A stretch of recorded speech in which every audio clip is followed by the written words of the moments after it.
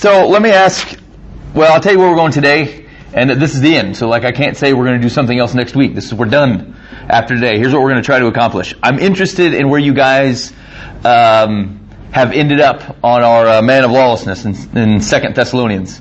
So we're going to talk about that. I have what I wrote down that I think are key questions about that passage, things that I've been thinking about during the week, and have pointed me, I think, in a general direction of what I think it is. And so we'll kind of go through those things. And then once we get done with that, I want to kind of remind ourselves going forward how we can continue to approach sections of Scripture like the ones that we've been talking about. We did not exhaust our end-time section of Scripture, but I feel like we've covered most of the types of things that you're going to run into. I think we've hit those. So we'll talk through those reminders on how we can approach that going forward. I'll give you a heads up. I want you to consider starting to read Revelation, because our next step, now that we've got some of this stuff out of the way, is I want to actually start studying the book of Revelation. My guess is that we won't get to that until, maybe December. We'll see how life goes with another kid. It may be, we may change the start of the year. We'll see what happens, because I want to make sure I'm well prepared for our Revelation discussion.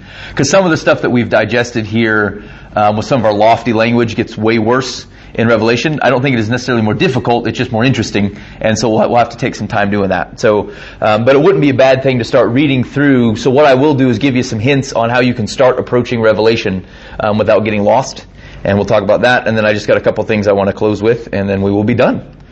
And nobody sent me any questions. I assume you guys are everyone's rocking. They know everything. They feel completely comfortable. I sent you to the Bible teacher. You sent me to another man. That's true. Thanks, Dan Custis. Dig the following man who knows what he's saying. Oh, good. I'm sorry. No, you're fine. Actually, I told you when we started the class that there was someone in my family of which would not agree with the things that I'm saying. It's my grandfather. My grandpa's a pastor, a Southern Baptist pastor in Missouri, and him and I do not agree on this particular item. And that's all right. He loves Jesus and I love Jesus, so we're there. Well, the reason I asked my old pastor, he just moved to Oklahoma last weekend. The reason I asked him is he believes the way you do. Oh, interesting. That's why I could kind of see how he felt, why he thought that. Yep. Yeah. Yep. And he kind of explained a little bit, which helped me. Good. Very good. Cool. All right. So that's what we got on docket. Any questions before we get started? All right. So I'm going to read through our 2 Thessalonians passage, and then I'm interested in your thoughts. So this was Paul writing to a church in Thessalonica. This is his second letter to them, and he says, "Now concerning the coming of our Lord Jesus Christ and our being gathered together to Him, we ask you, brothers, not to be quickly shaken in mind or alarmed, either by spirit or spoken word, or letter seeming to be from us, to the effect that the day of the Lord is come.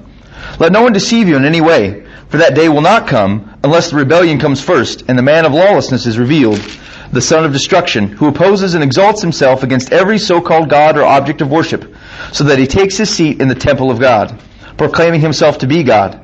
Do you not remember that when I was still with you I told you these things? And you know what is restraining him now, so that he may be revealed in his time. For the mystery of lawlessness is already at work. Only he who now restrains it will do so until he is out of the way. And then the lawless one will be revealed, whom the Lord Jesus will kill with the breath of his mouth, and bring to nothing by the appearance of his coming. The coming of the lawless one is by the activity of Satan, with all power and false signs and wonders, and with all wicked deception for those who are perishing, because they refuse to love the truth and so be saved. Therefore God sends them a strong delusion, so that they may believe what is false, in order that they all may be condemned, who did not believe the truth, but had pleasure in unrighteousness." All right. Let me go through my key questions, things that I think we should be thinking about, and then I'll be interested to hear what you guys came to. So here's the stuff that I've been thinking about this week. First of all, Paul seems to be giving signs. Rebellion comes, man of lawlessness is revealed, that must occur before the day of the Lord. And so how does that inform our understanding of the passage? Based upon, and this was one of the things I posted for you on Facebook, is that if this is something that is to be in the future and that there are signs pointing to it, how do we understand that in the terms of what seemed to be clear for me in previous scripture, that there would be no signs before Christ's return? And so how do I understand that kind of in comparison to that? In verse 4, it says that the person takes their seat in the temple of God. So, what is Paul referring to there? Like, is it a literal temple? Is it a figurative use of the word temple? What we know about when the temple is destroyed, how do we digest that? If it's a literal temple, it would seem to orient something around the temple. If it's not a literal temple, then I think we've got a number of options of what that could refer to. Verse 5, Paul seems to have talked to them before about this. And again, we talked about this a little bit this last week. It seemed to be something that was relevant to them. And he also seems to think that they know what is restraining the man of lawlessness. So, like, of the things that he says he's communicated to them, he seems to think that they would understand, you know who is restraining. And so it would be something that they would understand. If it's not something in their day, who or what could it be that they could continue to understand what that is? Verse 8, Jesus will kill with the breath of his mouth. I think what's interesting there is it's sometimes put an image. We talked about how Christ gets things done. He seems to be able to speak things. And so do I have to see this as something literal, where there is some sort of battle or altercation, or are there words that Christ has spoken that otherwise I might be able to see where this informs and speaks together? Verse 9 says, the deception of the lawless one seems to impact those who are already deceived.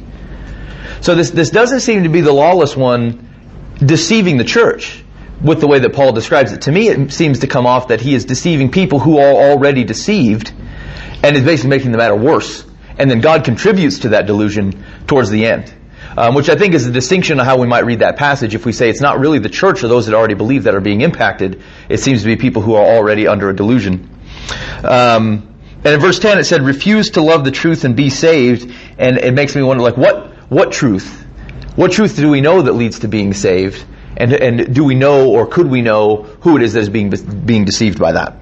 So those are the key questions that have kind of been going through my mind as I try to filter out, what could this be? Who could this apply to? Because I don't know if you guys did any extensive, just even Googling around. But I don't have enough fingers and toes to tell you how many, what I would consider to be viable thoughts on what this might be. Okay, like you probably have a good 200 that are outlandish. But I mean, a good 20 plus of like reasonable people who have put together things looking at Scripture and say, could be this, could be this. I saw a lot that I thought, it seems plausible to me. So that's how I was filtering. So what are your thoughts? What are your thoughts? Who is our man of lawlessness? An apostate. An apostate. Can you give me more description? A believer that turned away. Okay. Fell away, fell out. Had the truth, but consciously, willfully turned. Okay. How come? I checked the Greek. Interesting. Continue. What about the Greek? Like, was there anything about that made? That was like 3 days ago. No, I hear you.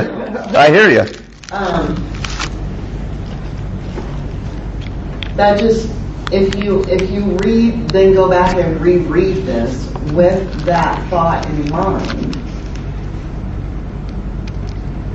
it falls into place for me as a believer that's fallen away or been turned away or been allowed to continue as God allows us. If we go after it, He'll let you go. Okay. He'll let you stream after it, and to pull others away. And I think coming from now concerning the coming of the Lord Christ, these things are going to happen. Might be signs that the church just is having believers just turn away because it's too much under the pressure. Okay. Was my thought process on it. Like, believers are being persecuted. There's all these false prophets coming. Mm-hmm. A believer could be easily taken away by the wiles of Satan when he colors things, just a different shade of red, and they fall away on it. And then some are going to fall away and believe it and rise up against the church, because temple, I came to think I understand, is referring to the actual temple. Okay. So if there was something going on in those times where the warning, don't believe what you're hearing. Right. Don't fall away. Don't believe that Christ has already come. Okay. It just kind of seemed to fit with that thought. Okay. That's kind of where I'm at with it. All right. I like it. Thanks, April. Good. What else? Anybody else running across something? Satan. You think it's Satan? Man of lawlessness is Satan? I think so, yes. Okay. So he is, Satan is being restrained and is otherwise the one that is claiming to be God and will ultimately be revealed. Yeah? Yeah. Okay. Okay. He can only do what God allowed him to. Like with Job, he could only do what, he could do this and this, but he couldn't take his life. Okay. God said, you can't do that. Agreed. And, Okay. Okay. and he was, of course, believer, wasn't he? Well, because, before he changed in heaven, Right. and he came down and took some angels with him. Okay. I have a couple of questions. Yeah. What made the Thessalonians perceive that it was the end of times anyway? I don't remember if we touched on that before or not. What made them so sure that it was close to the end of times where he had to write them this and explain to them that it wasn't? So I think we can imply that it is potentially one of the things that he mentions in verse 2. Not be quickly shaken in mind or alarmed either by a spirit or a spoken word or a letter seeming to be from us to the effect that the day of the Lord has come. So I think there might be something in that, like some of those things are influencing them to believe that the day of the Lord has come. Now, if we can think about what might do that, and I think this actually falls in line with some of the things that both of you have been talking about, is if there is to what advantage is it if you can convince someone that Christ has already come or is not coming? It accomplishes the ends that I think you guys are talking about, right? Is to convince you, well, if he said he was going to come and you don't know about it, that should be troublesome for you, or he's not coming, and obviously you've put your belief into a false prophet. Jesus is a false prophet. And so is it possible that you see a manipulation of Satan to do that? I think that makes a lot of sense. And I think you see the letter seeming to be from us, someone purporting to be Paul, or one of the brothers to try to influence the church and say, this is something that has already occurred. That would make a lot of sense for that kind of thing to happen, or a spoken word, someone who is otherwise coming by and representing that that's true. So it would seem to be one of those three things, Dan. Well, on the Chuck Meiser website, he said Thessalonica was the first Christian community that got persecuted by Rome. That's believable. If you look at the time with we said this letter is probably 50 AD. Yeah. Now, one thing to talk about on Christian persecution, because I think, although the early church was persecuted, they're persecuted in the same way that Christ was, in that you're not generally seeing persecution happening to everybody. Right? Because I said Rome isn't generally going after everybody because they don't have what? The manpower. Yeah, they don't have the manpower. They don't have the time. They don't have resources to chase every person who is otherwise believing in something that is not consistent with the Roman Empire's belief structure. And frankly, they had a very loose belief structure. All you had to do was kind of take in and agree to also believe in what they believed. In fact, they would, as part of their citizenship requirements, or to get people to come into the Roman Empire, a lot of times what they would do is say, your gods? Yeah, sure. And ours too. Put them together. Great. This is going to be fine. That's how you take over large areas of land, is you have to find ways to not have people fighting you all the time. And so the easiest thing is they just become pretty lax with it. You have to meet certain requirements of what you worship. Generally stuff surrounded by the imperial cult things. Are you worshiping the emperor as a god? But as long as you're doing that alongside, what you believe, they can get on board with that because it keeps their empire relatively peaceful. And so they don't have the manpower, though, to be chasing around everybody, so they tend to go after the leaders. And then you crucify them as an example, right? So that didn't necessarily change in the earlier part of the church. We talk about, look what happened to the disciples, but they were leaders in the church. And so that did happen. Your average believer probably isn't seeing the level of persecution that you're otherwise seeing by a Eastern Orthodox Christian in ISIS territory. They're indiscriminate. Okay, it doesn't seem to matter who it is. Whereas Rome is probably picking out your top tier folks to make examples of them, because again, it's not really worth it to chase every person who claims to be a little Christ around. They need to make an example of some people. So when we talk about early persecution in the church, it certainly did happen. But it's probably overstated to make it sound like in a room like this, they're probably coming after me because I'm the guy standing here. You guys are probably fine. So that's kind of how Rome would work. They just don't have the resources to be chasing everybody. Okay, and thanks for bringing that up, Dan. That reminded me of something that it's not that it's not true. It's just we probably need to make sure we don't oversell what that physical persecution looked like. It still tended to be kind of your top tier guys because that was the most efficient way to take down big groups of people. April, did you have a question? A lot of the commentaries that I ran across refer to the very opening of 2 Thessalonians as a clarification of 1 Thessalonians letter to where there might have been some either disagreement or not quite understanding what was said in the first letter, taking it, twisting it, where they're giving this warning that Jesus hasn't come yet, you didn't miss it, be careful who you're listening to and all this kind of stuff, because there was already starting some turning away, if you will. That's kind of why I kind of went to the apostate side, is because then the apostates were the ones actually stirring up the trouble at the temple, trying to keep people from actually entering it, believing that all of this was a sham, and so now they're just going to abandon it and turn away and actually try to get people to turn away with them.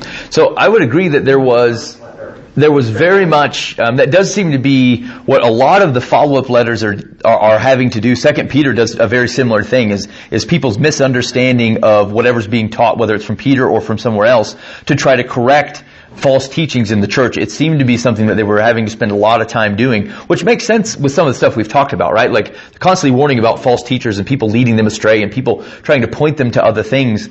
And it does seem that's something that they're very much concerned about. And I would agree that I think there's probably some of that, because at the end of 1 Thessalonians, the whole of chapter 5 and actually the latter half of chapter 4, that's talking about what we said was kind of our standard rapture verse, and then chapter 5 is, don't be worried about the people and that kind of stuff. So yeah, I know, I would agree with that. I would agree with that. There's probably elements of trying to clarify, and to be honest with you, I think that makes a lot of sense, because at its face value, Jesus is an interesting character to digest. Like the truth that they are faced with is a very interesting truth to have to take in, especially knowing what they know. If you're the average Jew, to be faced with what they're faced with, and this is not going to be a one-for-one example, but just hear me as kind of a comparison, it's a complete shift of how they understand they're interacting with God. Okay, and they're accepting something new to which they may or may not have been able to comprehend that they should have accepted it as new. And so it might be similar to us being presented with something like the Book of Mormon, right? Or an additional something in which we're saying, this doesn't fit in my paradigm at all. And now you're asking me to accept this. I flat out reject that. I will not follow what it is that you're saying. We do that today, right? I would say, I reject this as being an addition to what I'm supposed to know about God. And so I think it is unfair to say that it is that clear for the Pharisees and for the people, the Jews, because there's plenty in the Old Testament about pointing to Christ. But if you understand what's shifting for them, it is kind of a paradigm shift with what they've been holding on to. And an interesting thing to think about, and this goes into what we've talked about a little bit about the Old Testament, is that could you lead someone to Jesus using only the Old Testament? Yeah. You should. Jesus did. He did, and that's something for us to think about as followers of Christ. Is like when they're talking about Scripture, they mean Old Testament, right? And so there is enough in the Old Testament that these things point to Christ. And sometimes we hand out the New Testament with the Psalms kind of tacked onto it, and that's kind of the thing we hand out to people. And I think we run some risks there because we miss kind of the depth of God's story. And I'm not saying that you have to be able to do that, but what I'm saying is that it's a good barometer as to whether we understand God's story well. Could I point someone to Christ using only information that I have available to me from an Old Testament perspective? Because all of Jesus' truth claims are based upon what they know about the Old Testament, right? Well, they didn't have it, obviously. The saints at that time didn't even have it. We have more available to us now than they ever would have had. That's true. I mean, they committed much more to memory. Like they would have memorized. Absolutely, but the Old Testament, yeah. Yeah, I mean, there's not a guy like carrying scrolls in the back pocket or anything, but they also would have been much more familiar with some of the words and stuff than we certainly are, because we've gotten used to having something as a reference. We just don't have to remember. There is something about, I didn't think much of this probably 10 years ago. I thought, I have Bible references, I have stuff, I can get stuff on my phone, I don't know that I need to worry about this, but there is something about having God's Word kind of soak in, and kind of breathe through you as you go. And so, I don't know, it's something that I kind of have on my radar, I think, that I'd like to spend more time doing. Not memorizing because I want to kind of beat somebody up with it and I want to have it at my ready, but because I want it to kind of soak through me and permeate and grow, and then pour out from my life, because I'm constantly taking it in and spending time with it. That's how the Lord taught the apostles, was from the Old Testament. Yep. The Psalms, and Yep. and the prophets, so. Exactly. Which makes you wonder, that's another thing to think about when Paul's talking. A lot of new teaching, just gave them what was there. Right. He's repeating some of these things and kind of helping them to understand what they are.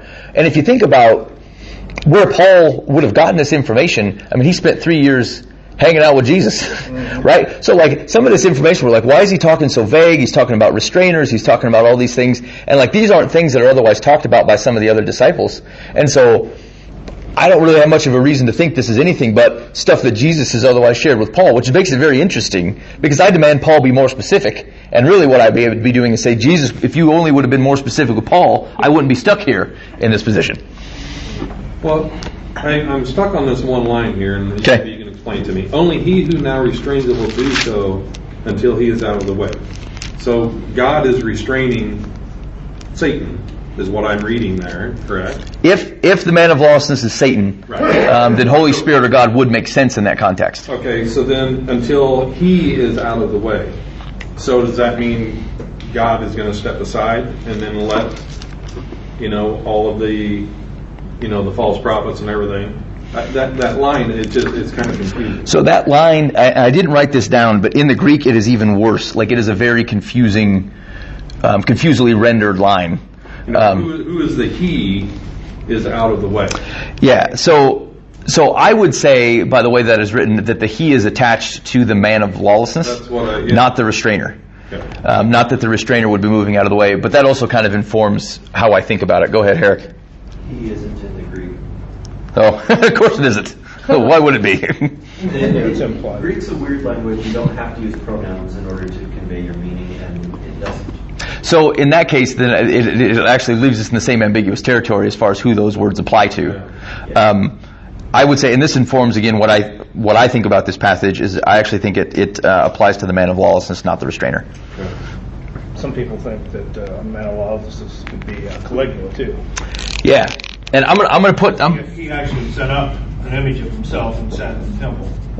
Do you remember me talking about him? Mm-hmm. He was the guy, the first guy who said, "I'm not waiting until I'm dead. I will be deified now. You will worship me as a god." Okay, that's the Roman imperial cult that says you will worship the emperor as a god. This continues. As soon as he sets this precedent, this continues.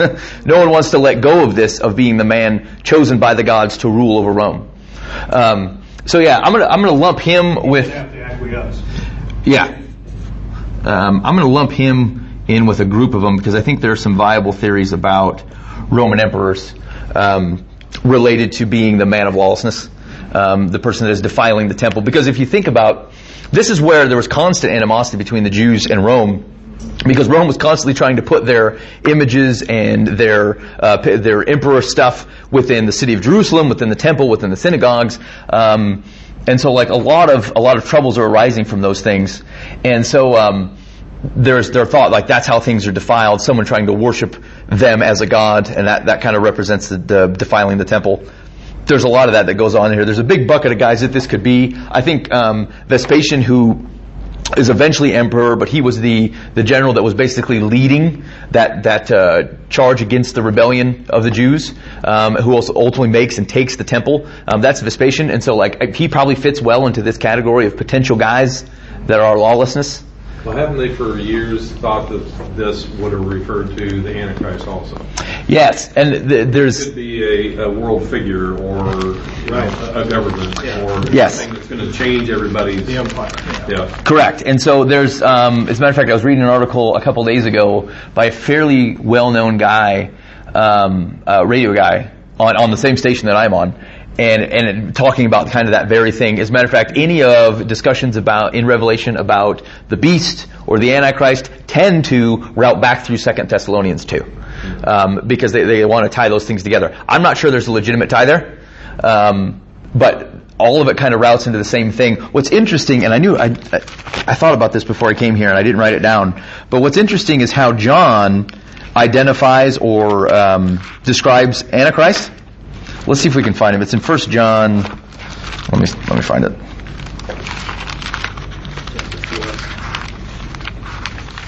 If someone gets it before me, just say so. Chapter 4. You're at 1 John chapter 4? There we go. Chapter 4, verse 3. Okay, so listen, this is the Apostle John writing, and this is one of his letters, and he says, "Beloved, do not believe every spirit, but test the spirits to see whether they are from God. For many false prophets have gone out into the world. By this you know the Spirit of God. Every spirit that confesses that Jesus Christ has come in the flesh is from God, and every spirit that does not confess Jesus is not from God. This is the spirit of the Antichrist, which you had heard was coming, and now is in the world already." So, I get that there is a figure, an Antichrist type of figure in Revelation, and we'll get to that when we get through our Revelation stuff. But if you accept John's definition of what an Antichrist is, it doesn't seem to be some dominant worldwide figure that has to lead some kind of mammoth government and has otherwise convinced everybody that he's God. Fits right in with the beginning there, where it says, "Don't listen to a spirit." You know? Right. It seems it's a spirit that is otherwise trying to point you away from Jesus. It's a pretty simple definition, and it doesn't seem to be limited to a single entity. It's any spirit that's trying to point you away from Jesus. Which would, go ahead. That second word, spirit, in that verse is also not Greek. On which one? Verse 3. You have every spirit that does not come from Jesus is not from God. But this, and then there's the phrase that gets inserted in the spirit of, that's not in the Greek. So it's just, this is the Antichrist. Yeah, it's this Antichrist which you have heard that is coming is now already in the world. Okay. I don't know if that changes that. Does that shift that for you? I don't know if that shifts that for me necessarily. It seems a little more grounded, a little less nebulous. Like it could be an actual figure, especially since these are already in the world. But it could also be an idea, a thought pattern, a way of... Right. And we have been focusing in 2 Thessalonians on it having to be an individual. I'm not sure that's the case either. That it has to be a God or it has to be a individual. It could be kind of like what Dave was saying. Could be a thought pattern. Could be those types of things. I think there's options there. Go ahead, Dan. Well, there's someone made an interesting statement that so if there is going to be an Antichrist figure to come, so that Satan has always had to have a man or a person ready to event, because he doesn't know when this is going to happen. So all through history, this is just an assumption that he goes, okay, I got to have this guy ready. So he's always been preparing somebody to fill that spot, just in case it's the right time. You know what I heard on that? But Judas. It's a pretty... the common thought would be, and I don't remember which gospel this describes it in, but it says basically he went to his own place, as if there was a special place for him, and that he otherwise would be the one that would return and be that figure. so you're saying that?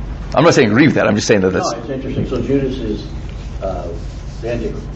Well, the Antichrist figure is a Judas figure. Or him specifically. Yeah. That he basically, because of how he's interacted with Christ and his falling away, he has ultimately ended up in the under the puppetry or the ability for Satan to manipulate.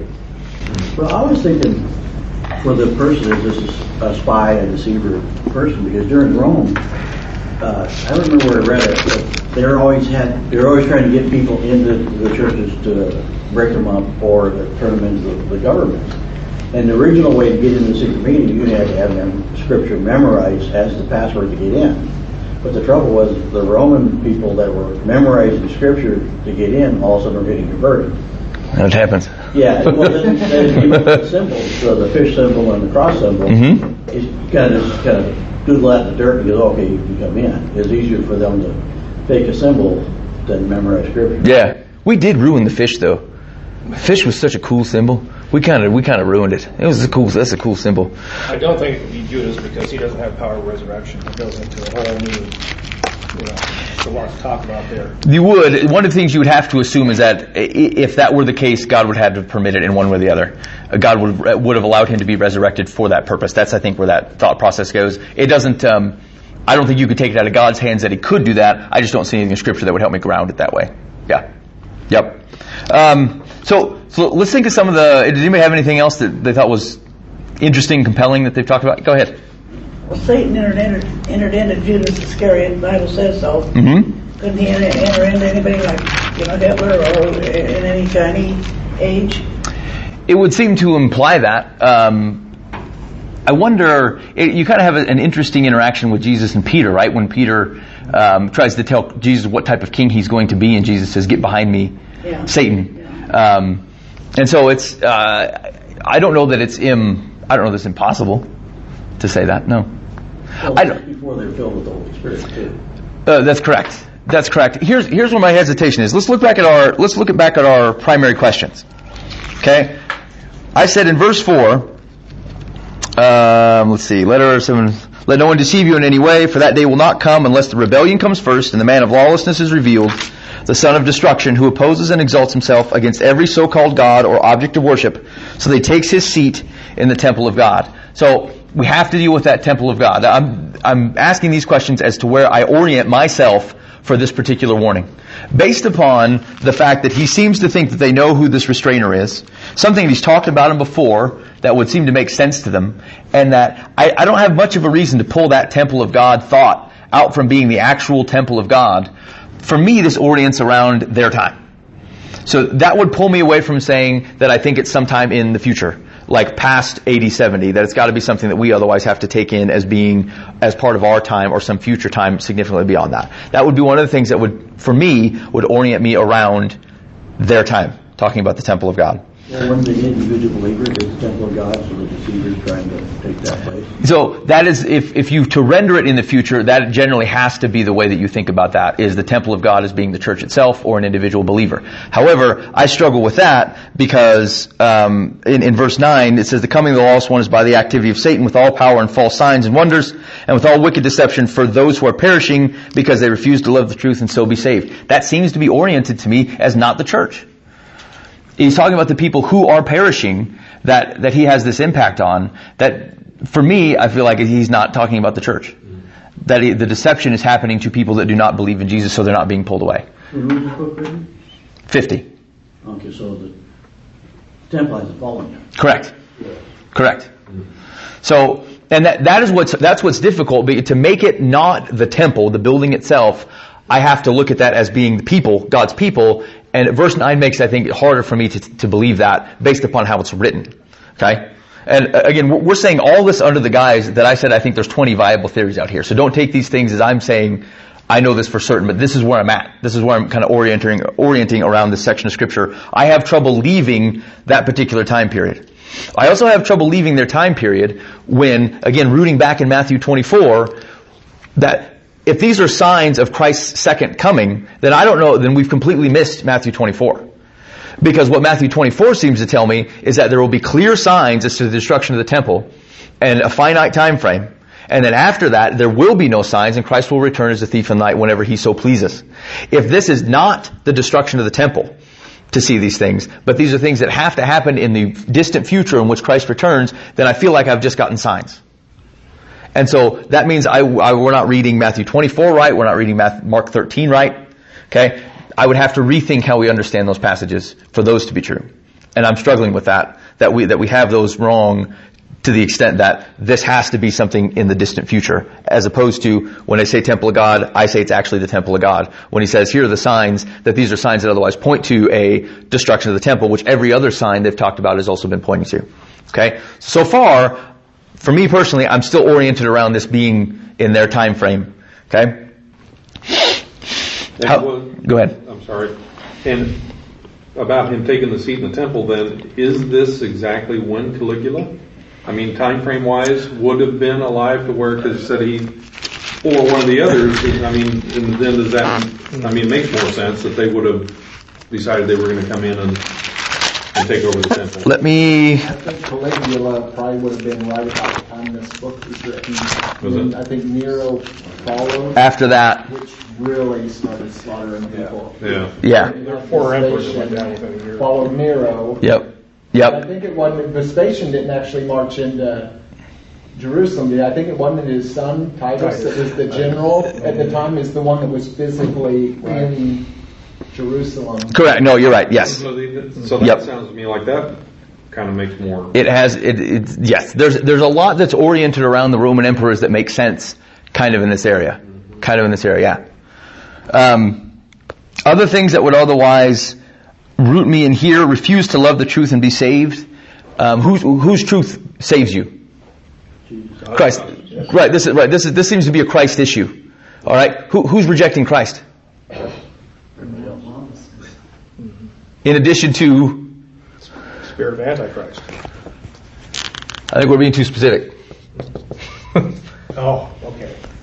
They're rejecting Christ. Like that is our big pull. It's the big pull in Matthew 23 and 24, right? Jews are rejecting Christ. It's the big tension everywhere is your house is desolate. You're not recognizing you beat his prophets when they sent him to you, right? The big tension here is he came to the Jews to save them. He sent people out to minister them, and they're rejecting him. Okay? This smacks of me, and this is why last week when I said I was toying, I hadn't kind of vetted it out, but I was toying with this concept of the temple, is this smacks of me, of people rejecting the truth, who should know better? That smells like Jewish people to me. That's why they went to the Gentiles. Correct. And so I think it would be difficult to make the case that this applies to everyone broadly, because the truth is new to them. Right? But the Jews should have known better. They should have known better. And so I think kind of the condemnation that comes here is rooted around simply being the Jews rejecting the truth that is in front of them. David, I couldn't find the Greek on rejecting. Where were we looking? Second Thessalonians 2. Yeah, verse 10, not rejecting, refused. Or they refuse to love the truth and so be saved. Refused. Sorry. No, it's all right. Been playing with that seed of rejection there. and It's the same thing. Yeah, I think it's the same thing. Refusing, rejecting. You could. It's been presented to you, and you're saying no. You're saying no, right? Refusing or you're They did not refusing to hear receive it. is what they They did not. Okay, I take it back. They're going to kill Dave too. He seems to know what he's talking about. Well, and we talked before about the Pharisees and the Sadducees and everything they did. I mean, they had them under their thumb. Either believe what we tell you, or you're all wrong. So and they had the Old Testament and everything, all the prophecies that told him he was coming, but still, they probably didn't want to stray away from what the Pharisees and everybody had taught them, because that's what they've been taught forever. And they didn't believe in Jesus anyway. The Pharisees did. So I think that's where the real struggle with some of this is, and maybe where some of our fierceness of language on false teachers is, because that's what has a lot of the Jews kind of in a rough spot, right? Is their leadership, their teaching has pointed them away from Christ, and the amount of exposure they have, besides the memorized scripture, right? What they're hearing is the guys teaching in the temple, the guys teaching in the synagogues and stuff, and they're generally repeating scripture or what other wise rabbis have said, and then kind of communicating those types of things. But yeah, I think that's what increases maybe this concept of people not being able or being deceived, is because you have people that are continuing to fight what is the truth of Christ with saying that he's not, which seems to fit kind of our vague Antichrist definition, right? People who are against, or who are basically saying that he is not the Son of God. Hello, I think we have a little bit of Jesus' primary antagonists. Well, your common Jew back then wasn't going to speak out against the Pharisees or anybody either. Tell them they were wrong, then their teachings were wrong. Because they chuck you from the temple or from the synagogue, and that's shameful. Yeah. Yes. Buy food or nothing. Right. If that's the center of your life. I eat down at Dolls or whatever in a store. They would That was it. Right. And if you think about some of the impacts of being outside of your community for whatever reason, think of even in the Old Testament where they talk about someone has to be put outside of the community because they're unclean. Like, being outside the community is a big deal. That we don't have that. We're like, okay, I stay in my own place. I'm outside of the community. Okay, this seems all right to me, right? But in an Eastern culture, and they're still being outside of those communities is something that means a lot to them. Outside of ISIS. Right. And actually, it's kind of where you're not with us, you're against us type of thought process, right? Comes from. Couldn't that be their present tense of this about 50 AD, but also the way Jesus writes or tells us that as society goes along, similar events are going to take place? It's not impossible. I don't know that there's much in here, especially tagged with Matthew 24 and stuff, that I have to say it is likely.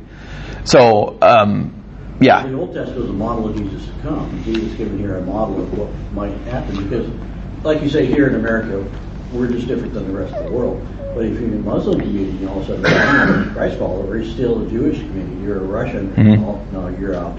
You can't be here no more. No, true. I mean, that seems to be a matter of just how our societies are kind of structured. Right. So I think where we, if you accept that as a possibility, then you've invited the chance that like this also means could also mean something in the future, and so the kind of the dangers that come along with people saying these, if there will be no signs, it can't also be that there will be signs, right? And so I think it would be foolish of me to make it sound like I know exactly all that stuff that will be that way, and that there haven't been, because what you've latched onto is true, is that things that we know about the Old Testament or things that it's talked about or pointed to Christ, we can see fulfilled in Christ, and so is it completely out of the realm of possibility that we can understand our world differently or better as we go forward based upon how things happen in the New Testament? I think we would be foolish to reject it, but I also think there's probably some distinction in here which say there's some things I can't hold in tandem. I can't say there will be no signs and that there will be signs. Like some of those things can't be held together. And a lot of times, if we talked about this a little bit on our, I talked to you about understanding the nation of Israel. That's where I find the biggest kind of duplicitousness on things that I can hold together. Did we talk about the reinstitution of the temple? So there's a thought process in kind of this rapture dispensationalism thought that says we should support Israel because the temple will be rebuilt.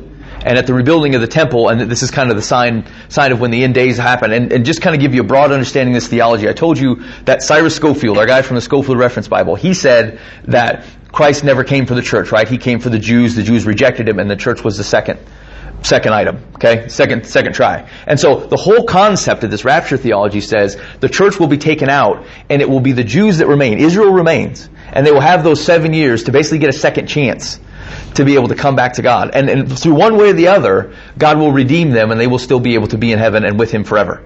Okay? That's what that time of tribulation for is basically to shake up the Jewish people, and because of God's covenant with them, they will get to stay. They will ultimately get to be with God forever. Now here's the problem.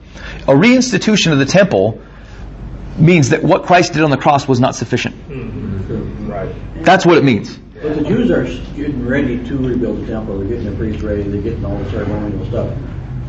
They could. And I find it completely irrelevant to if I'm saved by Christ alone. Mm-hmm. And I don't see anything in the New Testament, what came out of Christ's mouth, what came out of anybody that spent time with Jesus, that would imply that something else will do the work. Okay? So I would have to handily reject the concept that says the temple must be rebuilt. Because it implies that sacrifices will start again and that sins will be atoned for in a temple in which Christ was not sufficient to cover. That is simply not believable to me. It's not believable to me. Which our fascination of the nation of Israel then has to be put into perspective of, I can't hold these two things in tandem. I can't say I only go to heaven through Christ. His death alone on the cross has paid for my sins. If the temple has to be rebuilt for this thing to happen. We can't hold those two things together. What about the scales falling from the Jews' eyes? So I actually think that we see evidence of that in that century. Right? There's Pharisees that are following Christ. Mm-hmm. And so I think that's happening as part of that whole time frame. If you saw the veil rent in twain, I think you might consider right. Christ. Right. And we see like much of the early church as Jews who are following, like his disciples are Jews. Right? And so I think the understanding from that came from there's going to be a whole time when this mass amount of Jews is just going to suddenly go, oh yeah, I get it, Jesus. But like what happened to the Jews in between? Like, I don't understand this concept that says, there's 1900 years of Jews that got it wrong, and then Christ is really concerned about the last 40 years whenever he comes back, so we'll shake them up for 7 and hopefully they return. There's just things we have to be careful, which seem viable, right? Christ made a covenant with Israel. He cares about Israel, and so he's going to shake them back, and so they're going to come to him. But we have to recognize what we're holding in tandem. We cannot believe Christ died on the cross, and that's how I get to heaven, and say the temple has to be rebuilt. It can't be that. He already fulfilled the promises to Israel. Exactly. They were already done. And Paul redefines Israel for us to say that it's the church. Well, why would they think they need to rebuild the temple when he wanted to tear the temples down anyway? What is their thinking in that they think they need to rebuild the temple? So I think the thought process is that Christ basically came for the church. God's ultimate promises are with Israel. That is how God deals with Israel, was interacting with them through the temple. And so they will come back to him at the time the temple is rebuilt and start doing sacrifices again. They basically miss Jesus. And you can't miss Jesus and spend eternity with Jesus. That's not how it works. So just be careful. If there's one thing as we continue to kind of look at our end time stuff, is you need to figure out what it is that we're thinking and compare it against what we already know and see, can I believe both of these things? Can they both be true? And if they can't both be true, I got to figure out what to reject. And every time I reject the thing is not Jesus. Okay? All right. Let's see. He says he seems to think that they know what is restraining the man of lawlessness. I think that's interesting. It's interesting that he's vague here. He's obviously told them what's restraining the man of lawlessness. I mean, he could have been a little more helpful here. He could, a couple words, some initials, something. All right. Any other big thoughts before I tell you what I think? Okay. We just all failed. I am not 100% on this one, right? And I say that because what I want to tell you is I'm not sure that in the grand scheme of things this is something I need to be spending and worrying about. Okay? But the reason that's important to think about is because I think this orients in their century. And I think whatever it was pointing to is done. In which case, I need to be careful that things that are going on in my time don't get rerouted through here as something I have to be concerned with. That's why I care. Not because it's not Scripture or because I don't care about what Scripture says. Okay? It's because we need to be, if we can ground it where it belongs, or where I think that it belongs, it keeps me from getting into discussions about this being an antichrist or a beast or something else that I'm not sure has any relevance to my life today. Because I want to get talking about the other things that they continued to talk about after AD 50. That meant something to them, and that meant something to God's people. Does that make sense? Okay, that's why I care where this is rooted. I don't want to dismiss it. I just want to think if I can understand it correctly, I can say, okay, this is for them. I get how it's fulfilled. I can move on with some other things. All right, here's what I think. So I do think this is routed in their time. I think there's enough here that would make me think that this is in their time frame, and I think it's oriented around the temple. I think it has to do with the same thing. Every time Jesus is talked about being concerned about false prophets, every time he's concerned about this day of the Lord, this continuing establishment of the kingdom. And the day of the Lord caught me for a while because I thought, how can that be anything but his second coming? But if you see how the Bible uses day of the Lord, there's actually many different uses. It could just be a time of judgment, the great and wonderful day of the Lord, right? Like this time of judgment, that makes a lot of sense for me, rooted around temple stuff. Given the time frame, it seems to make sense to me. I don't know why Paul is talking about this and why he seems to be talking about it multiple times if it is not something that has anything to do with them. If it doesn't mean anything to them, I'm just not sure why he's bothered to capture it here in a specific letter to the church at Thessalonica. Okay? So all these things are for me, are coming together, and I think it's rooted around pointing to the temple and the destruction. Okay? I'm going to read you a little bit from Josephus, and this is from the War of the Jews, and his description of kind of what was going on in the temple. And you have not heard some of this, but we've heard kind of talked about how this was happening against this Jewish rebellion. And note that Josephus is not in cahoots with anybody, right? He's not a Jesus man. He has no reason to kind of line up what he thinks with anything that Christ has said. All right, but here's his description. He's quoting a high priest, Ananus, as saying, "Certainly it had been good for me to die before I had seen the house of God full of so many abominations, or these sacred places that ought not to be trodden upon at random, filled with the feet of these blood-shedding villains." That's the Jews themselves into the temple. Okay? Josephus continues to describe, "These men therefore trampled upon all the laws of men and laughed at the laws of God. And for the oracles of the prophets they ridiculed them as tricks of jugglers. Yet did these prophets foretell many things concerning the virtue and vice, which when these zealots violated, they occasioned the fulfilling of those very prophecies belonging to their own country. For there was a certain ancient oracle of these men, that the city should then be taken and the sanctuary burnt by right of war, when a sedition should invade the Jews, and their own hand should pollute the temple of God. Now while these zealots did not disbelieve these predictions, they made themselves the instruments of their accomplishment. This is kind of pointing to some Daniel 9 type prophecy stuff. A lot of the times that people will put into the world, I think we're not reading Daniel 9 right. Seems to orient these things, I think, around the destruction of the temple as well. He continues, and who is there that does not know what the writings of the ancient prophets contain in them, and particularly that oracle which is just now going to be fulfilled upon this miserable city? For they foretold that this city should be then taken when somebody shall begin the slaughter of his own countrymen. And are not both the city and the entire temple now full of the dead bodies of our countrymen? It is God, therefore, it is God himself who is bringing on this fire, to purge that city and temple by means of the Romans, and is going to pluck up this city, which is full of your pollutions. This would seem to order. Now, the interpretation that this thought process comes from would disagree on where I oriented the abomination of desolation. Okay, in certain ways. Okay, but otherwise they're saying it's the Jews themselves. These zealot Jews are the abomination of desolation. Okay, that's not outrageous. I don't know that it fits as well as I feel like Luke has described. When we said it's the Roman army surrounding the city. But it's where that thought process comes from. But it still points to the fact that God is using Rome, that Rome is being restrained, okay, and then God is letting them come and basically execute his judgment upon the temple. This wouldn't be a surprise for how we see God execute judgment. He's taken judgment upon the Jews multiple times using third parties, right? Babylon, Assyria, ways in which he manipulates and uses outside forces to otherwise bring the Jews to repentance, or to demonstrate some sort of justice upon them. So, question then is, who is the lawless one and who is the restrainer? So I actually think we have options in this concept, both as Jews. I think we have a potential lawless one and a potential restrainer as Jews. The lawless one, I believe, is this guy.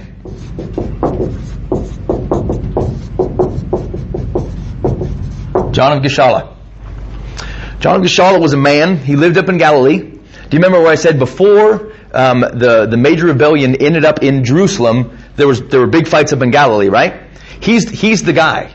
He's the guy kind of leading this operation in Galilee as they are being attacked by Rome. And he's the guy that flees. And the way that he does this is, we were talking about Titus is the guy, Vespasian's son, that actually attacks the temple. And so he tricks Titus. He says, don't attack, it's the Sabbath. You should not attack us. It's just not right to do it that way. And he used that time that he bought. I don't know why Titus falls for this. But he doesn't attack him. And then him and all these Jews that are under persecution by Rome up in Galilee, they head south. And they end up in the temple. Okay? And he's kind of the leader of this zealot rebellion. Okay? Here's some descriptions of him. This is still Josephus describing this. Thus did this man, John of Gischala, put a trick upon Titus, not so much out of regard to the seventh day as to his own preservation, for he was afraid lest he should be quite deserted if the city should be taken, and had his hopes of life in that night and his flight therein. That's his description of fooling Titus and moving to Jerusalem. Now this was the work of God, who therefore preserved this John, that he might bring on the destruction of Jerusalem. That kind of sounds like God, helping him out, making sure that he's preserved so that Jerusalem may be destroyed. Now again, I want to be careful with this, right? Because this is Josephus writing this, right? This isn't Scripture, okay? But Josephus has no reason to kind of be in cahoots with this either. And he is our prime historian in this area. That's his description as an interested third party, ex-Jew, Benedict Arnold, now with the Roman army. His description seems to fit how Paul seems to describe the man of lawlessness, which is God is restraining, but using to otherwise be part of the destruction of Jerusalem. Here it continues. Later, these harangues of John's corrupted a great part of the young men and puffed them up for the war. But as to the more prudent part, and in those years, there was not a man of them but foresaw what was coming, and made lamentation on that account, as if the city was already undone, and in this confusion were the people. He's being part of confusing people as to what God is actually doing in that circumstance. I think he's our viable candidate for a man of lawlessness. Okay? Who would be the restrainer then? Here's what I think. I think it's that same high priest, Ananias. So there is a Jewish leadership that remains in the temple as the zealots are trying to take it. And as long as they are in place, that zealotry can't overtake the temple, can't seem to spurn people to fighting against Rome. Okay? Once that institution is gone, and basically what they do is they kill him. They kill the high priest. They do away with any sort of infrastructure that was the high priest. And remember, the high priest was still appointed by Rome. Still appointed by Rome. Okay, you can understand why the zealots are not very happy with the high priest there. But his presence, the presence of that kind of leadership, is restraining the zealots from being part of this destruction of the temple. Listen to the description. I should not mistake if I said that the death of Ananus was the beginning of the destruction of the city, and that from this very day may be dated the overthrow of her wall and the ruin of her affairs, whereon they saw their high priest and the procurer of their preservation slain in the midst of their city. And I cannot but think that it was because God had doomed this city to destruction as a polluted city, and resolved to purge his sanctuary by fire, that he cut off these their great defenders and well-wishers, while those that a little before had worn the sacred garments, and had presided over the public worship, and had been esteemed venerable by those that dwelt on the whole habitable earth, when they came into our city, were cast out naked, and seen to be the food of dogs and wild beasts. And I cannot but imagine that virtue itself groaned at these men's cases, and lamented that she was here so terribly conquered by wickedness, and that this at last was the end of Ananus and Jesus. And there's another high priest at the time named Jesus. Okay? Seems to me to be able to fit at least our concept of a restrainer. If John of Gischala is our person who brings this lawlessness in, who's basically leading this rebellion that ultimately leads to the destruction of the temple, and that is restrained as long as the high priest is there. And once he is killed and dragged naked and fed to the dogs, and it's extremely shameful how they've treated him. That is, as far as Josephus is concerned, is basically the time at which you consider the overthrow of Jerusalem. Okay?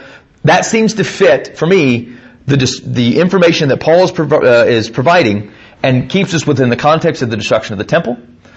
Makes sense in where I think it is God's judgment upon the Jews who are running from the truth. All that stuff seems to fit. This is compelling to me. The Roman emperors is part of that. Okay, I don't think we can dismiss this. I don't think you can dismiss this. Because what did Paul say? Who was under the influence of who as part of the destruction of the temple? Satan. And actually, whether you mentioned or not, April, this felt a lot like that. I don't think it was someone who was a Christ follower and who turned, but it's very much this person who had the ability to know and riles up a bunch of people against Christ, and against basically what Jesus has preached, and ultimately causes the downfall of those who he's misled. So I think there's elements of this in everything you guys have taken away from here. Okay? Let's talk about believing the lie. Let's talk about believing the lie. And this is what kind of firmed this up a little bit for me. About our lawless ones' influence on believing the lie. So I don't think this is a spiritual condemnation. Okay? I think it's actually tied I'm trying to think of the words. Therefore God sends them a strong delusion so that they may believe what is false in order that they all may be condemned. I don't think that's a spiritual condemnation. I think that actually has to do with the physical judgment on the Jewish people. Okay? Because it says, however, if it refers to the events in connection with AD 70, this makes perfect sense. Okay? That evil generation would need to buy into the seditious rebellion against Rome in order for it to be utterly devastated. You have to agree that the fight against Rome is basically the fight to end all fights. And who's stirring this up? But our lawless guy, our John of Gischala. Okay? Amazingly, many thousands of Jews entered Jerusalem at the last moment to celebrate Passover, even while the Romans were surrounding the city. And even after many thousands had been slain on the Temple Mount by these murderous revolutionaries. Why? Why are they still going into the temple? The ritual. Food. Well, he's destroyed the food, but they don't know that. They don't know that. Check out, the lie that John of Gischala and his followers promoted was that God would never allow the city and the temple to fall into Roman hands. We are safe here. God will never allow the temple to be taken. He will never allow the temple to be destroyed. What did Jesus say? Your house is left to you desolate. But he says, come on in. Don't worry about the armies. Don't worry about those who have died. God will never let the temple be destroyed. And so what? All these people come for Passover. And they come to be part of this celebration. And many of them died.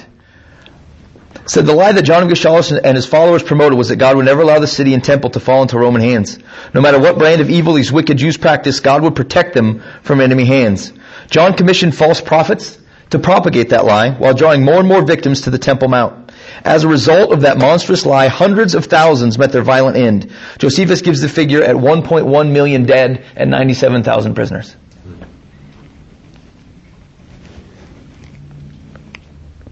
I think it's close for me. Okay? It's not a slam dunk. Okay? For me, this is not a slam dunk, but it's close. It seems like it's oriented around the right thing. It seems that it represents my right understanding of where everything else that Christ is pointing to that had signs associated with it seemed to be hanging around. And when Paul is talking about these things have to occur, like Christ, there's no way Christ has come. I don't think these are signs that are saying, when you see these signs, it will be the day of the Lord. He said these things have to happen before that. And do they have to happen before that? Yeah, they do. Because the temple will fall before Christ returns. Okay? So I actually think that makes sense within the wording that Paul is using here.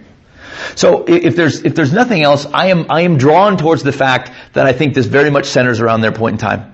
I don't think it has to happen in the future. We get a lot of weird Antichrist beast stuff when we start talking about these things that might happen in the future, which means there's things that I'm not afraid of. I'm not afraid of a one-world government. Okay? I am not concerned. Frankly, I find this really hard to believe that in this day and age that anybody is going to be able to show up and convince somebody, like almost everybody, that they indeed are God. I think that ship is sailed. I think you can get away with it in that time. I think you had a much stronger ability to do that. If we pull this way in the future, I think it makes it sound like we're well aware of this. This is documented and said. It's not that people can't be deceived. It seems difficult to me. I'm not concerned about chips and things in foreheads and things in arms and signs and marks of beasts. It's not how Jesus works, and I don't think all that changes just because there's language that otherwise causes us to think differently than maybe we always have. Go ahead. Well, Jesus said told the apostles to watch, that they wouldn't be deceived, mm-hmm. and they were with him, mm-hmm. and if they could be possibly even deceived, how much more could we? So I think that's you see them kind of writing about that, right? Like Paul is admonishing that. The way that we talk about this Antichrist figure or this beast tends to be like in mass. People that love Jesus are being deceived, and I'm struggling that remains the case because we don't see the disciples falling away, right? Like he told them to watch, and they watched, and they, like Judas aside, nobody falls away. And so I think that's where my hesitation is that this thought process that I am susceptible to being deceived by this figure, and I think that gives Satan too much credit. I think it gives the lies of a deceiver too much credit. It's not that you don't have to be looking out for that, so don't hear me wrong there. But what I'm saying is we know Jesus. We're not on the defensive here. All right? Like we're not going to catch a lie, Satan, deceiver cooties and then suddenly be wrong. All right? Like Jesus is the stronger portion of this. Darkness cannot be where light is. Jesus is light. Holy Spirit is there. And so the things that keep us, I think, in sometimes fear or concern about what's going on in our world around us and that keep us from acting, I think are in themselves a deceit that make it sound like we're moving from the less strong position. And I think that's the lie. I think the lie that makes it sound like we have to be careful about what we might see, that we might just suddenly stop believing in Christ. I'm not seeing that as really the deal. I think the Holy Spirit, I think, handles things like that. It's not that there's not risk there. Don't hear me wrong, but what I'm saying is that like light is stronger than darkness. We are moving from a position of strength under a Redeemer, not a position of hiding in the corner lest we be exposed to something that causes us to worship something else. Okay?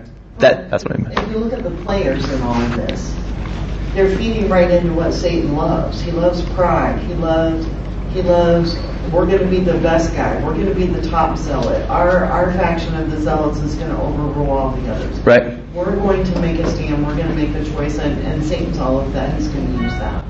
No, agreed. This has sniffs of Satan all over the place. And actually, that is one of the ways in which I think that we don't have a record of John of Gischala claiming himself as God. But look at the steps that he's taken. Right? If you're gonna to murder and chuck the high priests, Like regardless of whether Rome is in cahoots with this, they are still people appointed in God's office, right? And so for you to be able to take that position and feel like you get to condemn the high priest, like that's kind of a missing link in there for me. I think I can get there a little bit with that thought process. I'm not sure I'm there all the way, but I think I can get there with his actions otherwise would reflect that concept. Like proclaiming God's power to cast judgment on things that aren't his to cast judgment on. Okay. Well, I think more of just taking a seat in the temple and proclaiming himself God was not necessarily a deity, but throwing out all of the other gods. Right? Yeah. Throwing out the laws of man, throwing out the laws of God, throwing out the high priest and its set up, got rid of all of the other zealot factions, and so therefore there's just nobody left. So he's just sitting at the top of it. Yeah, I think that's viable. In the place. Yep. How are we feeling on 2 Thessalonians? I think it's all about the temple. A lot of it is, isn't it? We are reading in the New Testament. We really want so much to be about us. This could be about me. It could be about my day, so I can look out the window and say, Jesus might be coming right now, and I'll see him. And here's the deal: like you might see that. It's all right, but you're not going to see a bunch of weird stuff happening before it. I think he'll just be there. He will just be there. And if we can root this stuff where it belongs, I think we don't get so distracted on some of the other things that we're missing while we're talking about. The blood moon's still coming though. So I mean, if I'm wrong, the blood moon will have it. It's at the end of September 28th. Cross them, boys. Blood moon. I think it was early. That was the third one. There's one more. There's one more. Last night was February. That's what I'm talking about. And here's the thing: is like, if we got Jesus right, I'm willing to be wrong here. What do I care whether it's John or Geshala? I don't care. I think it makes sense to me. I think it roots Scripture where I think it should be, right? Do I care? Am I invested whether it's John or Geshala? No, not really. Not really. But I think we need to make an attempt, though. Like, as much as I want to be able to say, I should just pass this by and not have to work with it, it is such a pit for people, right? It's such a breeding ground of deception if we don't spend time with it. And so, even if we can say nothing else, but we can be comfortable rooting this around their time frame, that's enough for me to be able to move on from that conversation and not get around swimming in it. Okay, so let me ask you this. Okay. What is the purpose of this, then, other than it being God-breathed? Why is this important for us to know? I think it is, I'll answer it two ways. One, I think it's important for the Church of Thessalonica to know.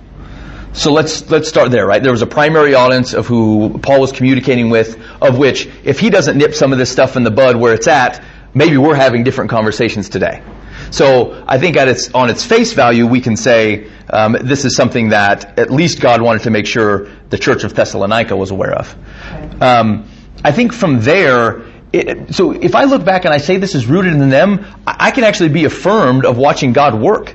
Right? I have the perspective where I can look and see, this all makes sense to me. Destruction of the temple. He will not be laughed at. He will not be mocked. His judgment will come. Jesus said it would. He declared it desolate, and he very well did it. And we have that perspective from multiple places, not just biblically, but also externally. And so, is there a historical element that kind of affirms these things that Jesus has said? Yeah, I think it is. Is this a desk calendar item where I can look it up on July 18th and excellent. See, no. No, I don't think I can necessarily take this and say, I will live my life differently because of this, but it does inform how I understand God, how I understand the things that He promises to come to pass, and where I can be confident in the things that He said will come. So I think it would do that for me if it's rooted there. If it is something in the future, I probably have to rethink that. And it doesn't mean that I can't understand something about God because of it, but what I think it tells me might be different than what I'm thinking it is. But for that, it would do that to me. And I think, that's one of the struggles when we really start to dig into Scripture and we pull those things back. There are some things that aren't for us, that I think that we've taken for us. In fact, one of the biggest, most largely abused items are things that God has said to Solomon. For heaven's sakes, things that God says to Solomon do not necessarily belong to you. Right? And so we take sometimes our perspective of, Solomon's rich. Well, he's a guy. He's a guy. And But what is it? We didn't finish reading this, but if you go after Matthew 24, and one of the primary distinctions that Jesus makes when he's separating sheep and goats has to do with how you treat poor. You know what I'm saying? So like, sometimes we get a little bit blindsided because we want to take things that God is saying to a specific person. Actually, my wife's not here. This would totally rile her up. But like, the knit you in your mother's womb, like, for me, that's for Jeremiah. That's not for me. That's not necessarily mean that God has, when I was born, He says, that I have a plan specifically for Ben's life. I don't know that that's true. I know that that's true for Jeremiah. But I don't know that that's true for me. Could it be? Sure. Does it bring you comfort? I'm okay with that. But like, sometimes we say things like that and say, He definitely has a plan for my life, and then you spend all your life searching for this distinct plan, when He's talking to His people in a very generic way and says, here's how you can be. Whatever it is that you're doing, be this way as you do them. And so we end up not doing Christ's work because we're chasing some sort of shadow image of which we are supposed to stand in. You know what He's knit me in my mother's womb to be? Jesus. He's knit me to be like Jesus. I'm not sure that He has prescribed into my life a specific way in which I have to be. That's debatable. Okay, it's debatable. And my wife hates that, like I've taken something away from her. Okay? And I get that. And here's what if that is something that you believe, I'm not going to fight you about it, because I think there's something viable about it. But sometimes we get lost chasing an identity that we have been given in Christ, as opposed to some sort of separate thing that we feel like I'm not fulfilling my life's purpose. I feel like my life's purpose is to follow Jesus. And it may not be all that more difficult than that. He tells us what to do. He tells us to go out, tell the good news, and lead people to Christ. Yes. Yeah, and I mean, to me, that's fine. No, it's a fine image, right? It's a fine thing to be knit for. It's a command. It's not just a suggestion. You do it. Agreed. And I think sometimes, and this is not true for everybody, right? Like I think there are certain things that God will bless and point you to, and that He does have you doing specifically. Don't hear me saying that He's not having you do something. But I think sometimes we stop following Jesus while we're looking for ourselves, so that we can find ourselves and then show it to Jesus and say, got it, and now me and my image of mine will follow you. And I think that's risky, because there are people who never feel comfortable in their own skin. They don't feel comfortable of someone who is created in God's image and likeness, and they never actually get to following Christ in this beautiful thing that God has created, because they're always looking for something else that they think God wants. And I think we have to be careful with that. And sometimes that particular verse is the root of that. We say, well, I don't feel it. I don't feel like I'm the person that God has made me to be. And I feel like if you follow Jesus, you're going to be fine. You're going to be fine. And so, as we dig into some of these things though, like, we have to remember that they were said to a specific people at a specific time. And so they had to hear it. And it doesn't mean it's not for us, but that does have to inform how we hear it. We're hearing it as it goes through another party. What was their situation? How are they hearing it? Now how can I apply it to me? And that segues nicely into our discussion about what to look out for in Revelation. Revelation is written for a specific group of people. There are 7 churches in Asia Minor their pastor John is writing to. Okay? And so I have to hear it in their environment and the types of things that they are concerned about. What we tend to do is we take the first 3 chapters of Revelation and say, these are things that the churches are struggling with. They can apply to my life. I love it. As a matter of fact, I've seen churches do sermon series and they'll do the first 3 chapters of Revelation, and then they stop, because the rest has to be for some far off time, in a far off place of when Christ returns, and which then we should be able to understand these things. But the truth is that John, as a pastor, is a bit of a kind of a jerk. If he's going to say, by the way, here's the things that I condemn you for. Here's the things that Christ is saying you need to know. And by the way, I know that you're going through social persecution. You're being drawn into this lifestyle that isn't of Christ. And I know there is some physical persecution in your life. And this will very much help somebody who is in that very situation, except only if it's 2,000 years from now. This has nothing to do with you at all, chapters 4 through the end.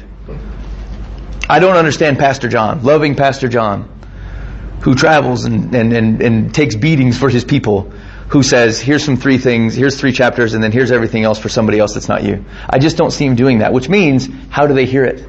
How are they hearing Revelation? What does this mean to them? It can't mean something that happens 2,500 years from now, because that doesn't seem very helpful for them. It doesn't mean that we don't have a grand narrative in Revelation. What you have is, I think you have John communicating, God's got this under control. If Revelation is about anything, it's about hope and God's sovereignty. He's got it under control. You do not need to fear, regardless of what it is that you're looking at. But some of the distinctives that we find within the story of Revelation, I think we need to be careful, because we're going to want to do the same things we did in Matthew 24 and Mark 13 and 1 Thessalonians and 2 Thessalonians, is we're going to say, this can't mean something to them, this has to be something for me, and it must be in the future, and I better keep an eye out for it. And we got to be careful. If you're going to start to approach Revelation, here's some things to think about. One, we started looking at symbols. Trumpets, so in Revelation, there's symbols everywhere. I mean, they're all over the place, okay? Use your Old Testament as a guide, all right? Symbols will tend to be used consistently. We talked about locusts, right? Invading armies, potentially, okay? Symbols will tend to be used consistently. When we try to interpret symbols in our view, as opposed to seeing how has the Bible used these symbols throughout, that's when we start to get askew. All right, so look for, as you see symbols, where else did I find this in the Bible? And your cross-references will do that. Okay, just do a basic Bible search for that. Look for the Greek word and then find it. See where else it's used in the Old Testament and see the context in which it sits. Well, the Greek, yeah. It would be Septuagint. Okay, it doesn't matter. Anyway, just look for it. See how the Bible uses those symbols. Second, keep an eye out for recapitulation. Okay? Everybody know that word? Think that word. Recap. I'm going to say the same thing again so that you may understand it either in a slightly different way or to reiterate it so that you understand what I'm saying. Okay? So when we say recapitulation, we mean recap. Okay? If you look for stories that repeat themselves, you see 7 trumpets, 7 bowls, 7 seals. Okay? Repetition. Not necessarily new things. Okay? Not necessarily new things. Different perspectives. But I'm going to submit to you that I think it's different perspectives on the same thing.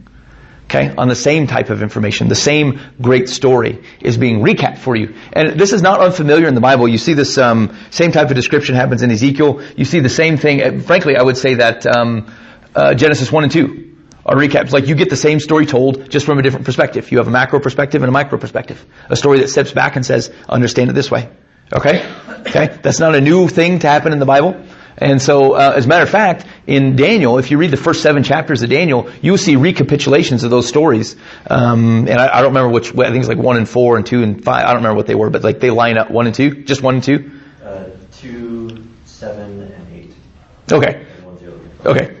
Herrick says 2, 7, and 8. They're definitely going to kill Herrick. Also Joseph. And, Joseph. Yeah. He's got the 7 fat cows and 7 lean cows and 7 grains.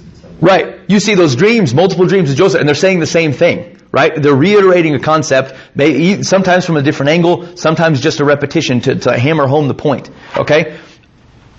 Revelation is doing that, okay? Revelation is doing that. So look for repetitions as you go through there. Are you referring to double fulfillment? No, I actually think he's telling the same story twice. So I think when he talks about the trumpets, the 7 trumpets, the 7 seals, the 7 bowls, it's describing the same general event. It just slightly different perspectives or from a different person's point of view or happening to a different group of people, but I think it's the same event. As opposed to something that is fulfilled both here and here in 2 separate times, I think it's the same event. Like Isaiah and Jesus. So that would be double fulfillment. And then, so this one, I think recapitulation would be distinct from that, where it is multiple tellings of the same event. Like Joseph's dream is a good example. He has multiple dreams that describes the same basic understanding of that famine that comes up. It's both describing the famine. It's just 2 different perspectives on it. And so that's kind of a recapitulation. Okay. Yep. Okay. Let it sit within when it was written. This Revelation, as far as from my perspective, would have been written sometime around 90, okay, after the destruction of the temple, and written to those 7 churches in Asia Minor. So where the gospel is kind of spread outside of Jerusalem and is into these 7 churches, and that's who he continues to talk to. Okay, those would be my hints on reading Revelation. I would recommend that you not go Google searching Revelation. Okay? That you not what? Don't go searching the internet for information about Revelation. Okay? We opened up 2 Thessalonians. You see what that did.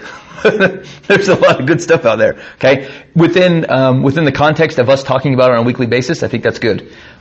Short of when I don't have an exact date of when this is going to start, here's what I would recommend if you're going to read Revelation. Just get through it. Just read through it. Like you don't have to parse it. You don't have to study it necessarily. Just read through it. And if you're confused, that's okay. It's part of the genre. It's all right. We'll talk through the genre and stuff when we get to it. But just try to read through it. Okay? And look, if you're going to look for anything, look for major themes. Can God's people be comforted here? Should God's people be scared about this? No, we win. Is generally the perspective. Yeah. Lord has given it away. Revelation is over. Okay? So thinking about like what would they see, what is God's position in this matter? Like what is happening? And how would God's people react? And like some of those are scary things. Like the point in time when God is saying, no, more of you will die when it's enough. God says when it's enough. That's power. Sovereignty. Okay? You're going to get some weird descriptions, like this description of this being sitting on the throne. It's going to be jasper and carnelian and all these different what's the right word? Stones. Yeah, precious stones and stuff. Okay? Don't try to figure out what the stones are. If you saw a big thing full of precious stones kind of gleaming, what would your reaction be? Ooh. Yeah, ooh, that's beautiful. Good, you got it. Yeah. There's something precious and beautiful sitting upon the throne. Okay? If you see actually in that same scene, in the throne room is a cool scene. You see that the sea is like glass underneath the throne. So if you, from other parts of the Bible, in fact, back to Daniel, where the beasts, there's these 4 awful beasts and they come from the sea. Okay, trouble and chaos come from the sea. It's where boats are shipwrecked. It's where Jesus is walking out on the water and they're afraid. They're afraid because all this trouble is coming from the sea. And this thing that is chaos and trouble in the world sits calm and undisturbed at the foot of the throne. You see what John's doing? Okay, he's painting a picture. It doesn't have to be a literal throne with some sort of weird creature with emeralds on his face sitting on top of a sea. What I see is a sovereign God that is beautiful, who sits atop a throne in which that which is chaotic is calm and unmoving at his foot. As people, right? No, I think it's just chaos in general. These things that the sea is people, right? I actually think it's not. I think it's just this understanding of where chaos comes from, of disorder, and I think you see it in order at God's feet. That's actually what I think that's saying. Well, it's also showed in the Jesus walking the water. When he shows up, it calms down. Yeah, the yes. The spiritual battle. Same concept, right? Is those the things which are in God's control, and at the foot of a sovereign God, this is how things are. And so, as you approach Revelation, and you're not going to be able to parse all those. Frankly, there's a good list of them that I'm still having trouble with. Okay, I think if you claim to have understood the book of Revelation completely, you are telling a filthy lie. All right. However, that's the type of thing you're looking for. When you see he's painting a picture, he's taking various colors. Because think of who we're trying to describe. We're trying to describe a sovereign God at this potential end of life event, and what life is like after these things, and what these great battle versus good and evil is. And I'm not sure our words can do it. So what does he use? He uses symbols, things that he can grab onto that we can understand, things that represent power and glory and sovereignty and those types of things. He's painting a picture. So let him paint. Okay, if you go into the art center and you try to look at every little thing, it makes it very interesting once you know what they are. But if you try to interpret it without that right framework, you don't have any idea what's going on in the picture. So let him paint. Just read through it and kind of take in these images, and don't feel like you have to point them down. And then we'll search them out. I promise the Bible's got answers in those things. It uses almost all those things. There's more Old Testament references in Revelation than there are verses. Okay, that's what he's pulling in, this grand theme of his story, all kind of coming to a head in Revelation. Okay, but go ahead and read it broadly. It's okay, and you won't understand it, and that's all right. You don't try to put events where events go. Just be broad with it. It's okay, and we'll get to it, and we'll study through it, and it'll make it even that much deeper. It'll be very, very cool. It's a very cool book to study, especially if we can orient it where it belongs. It makes you think how encouraging this would be to those people who are facing some of the things that those churches in Asia Minor were facing. Okay, that's my recommendation for Revelation. All right, last thing, and then I'm going to let you go. I had a great time with you guys. Thank you for coming. It was great. I love this stuff. It's fun for me to be able to digest it with you. Like, I can think what I think in my own room, and then no one says anything, and I think, I'm a genius, right? And then I come in here and I know better, and this is good. You guys are here to humble and change me, and I appreciate you participating in that. One of the things that I would encourage you to do, and it does not necessarily have to be at this level, but stay reading. Okay, stay reading, stay finding what God has. It's such a. We were talking about the Jews who didn't necessarily have the Old Testament at the ready, and they memorize it. And I think that's cool. But what do we have at the ready at any given time is God's Word and a community to discuss it with. Okay? So stay reading. That's cool. If you're not in something where you have some level of community to talk about Scripture with, to share your life with, I would recommend doing that. We've got plenty of cool options. Dave's got a pretty cool discipleship study that lets you take reassess what we know, so that we can then look at the Scripture in a new way. I think it's very cool for that. If you haven't done that, I would recommend getting involved in something like that, and you can talk to him, and he'd be able to help you kind of plug into that. Community groups are a good spot. There's a lot of really good options, guys, but I would recommend just do that. It's good for you. And this was very good for me, and I thank you for sharing the time with me. Any other questions? Okay, are you free to go? Good night. Thanks for coming. Thank you.